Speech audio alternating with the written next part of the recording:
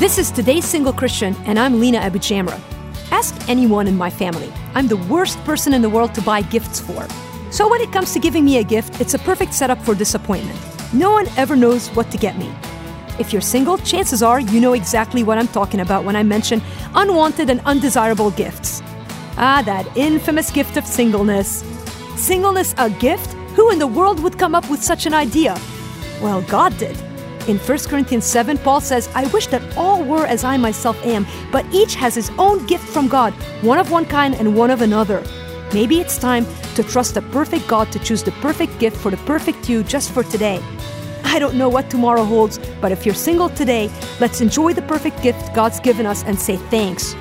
For more information on singleness, go to today'ssinglecchristian.com. That's today'ssinglecchristian.com.